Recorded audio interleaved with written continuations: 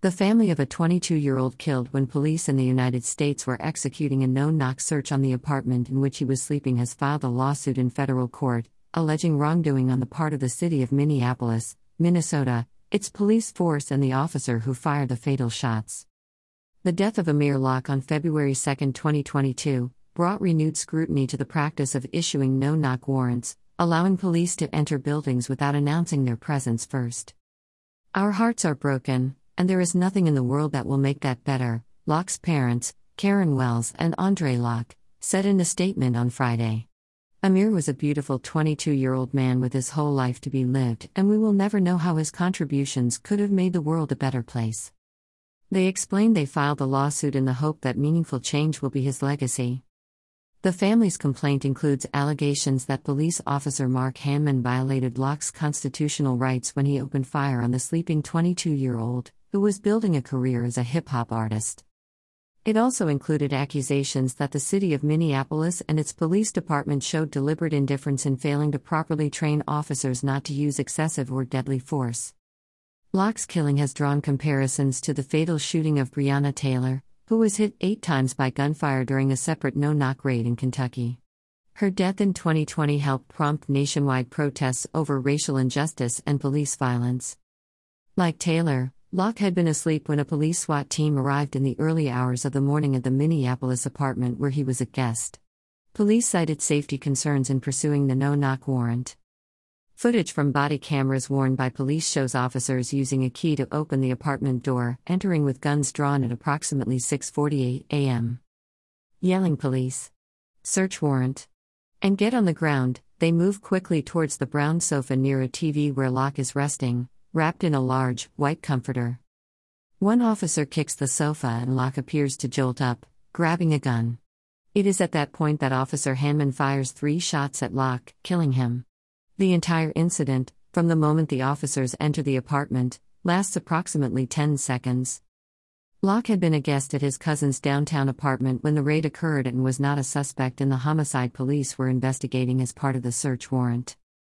His cousin, Mackay Camden Speed, later pleaded guilty to aiding and abetting second-degree unintentional murder in the 2022 killing of Otis Elder. Speed was 17 years old at the time. The city of Minneapolis, as we've seen clearly and painfully in recent years, has a history of using excessive and unjustified force, particularly against black men, lawyer Ben Crump said in a press release on behalf of Locke's family on Friday.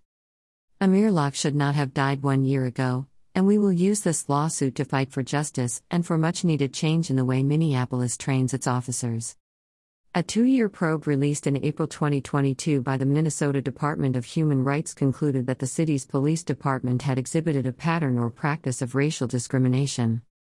Crump has previously served as lawyer to the family of George Floyd, another black man killed at the hands of Minneapolis police. A video of Floyd's arrest, which shows a police officer kneeling on his neck for more than 9 minutes, went viral, serving as a catalyst for international protests and demands for police reform.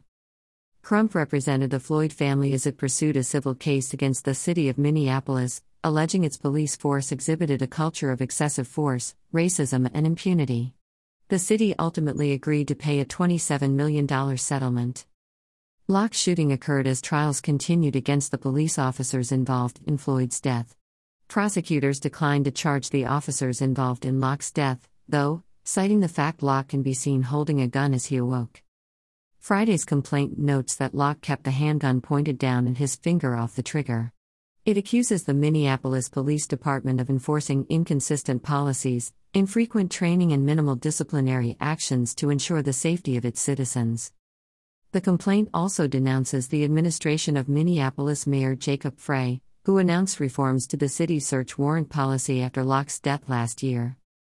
Under the new guidelines, officers with search warrants are supposed to wait 20 seconds before entering a residence during the day and 30 seconds before entering at night.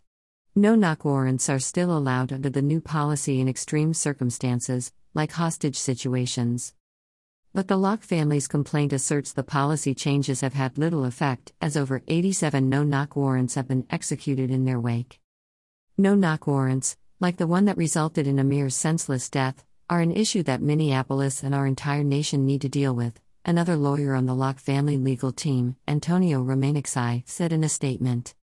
The city will review the complaint when it receives it, a spokesperson for the city of Minneapolis, Casper Hill, told the Associated Press in response to the allegations. The administration of U.S. President Joe Biden is under pressure to pass nationwide police reform after another high-profile incident involving officers, this time in Memphis, Tennessee. There, 29-year-old black man Tyre Nichols was beaten by police and died in hospital 3 days later. At his funeral earlier this week, Vice President Kamala Harris stood at the church pulpit and pressed the divided U.S. Congress to pass police reform legislation, including the George Floyd Justice in Policing Act. "We should not delay and we will not be denied," Harris said. "It is non-negotiable." This content was originally published here.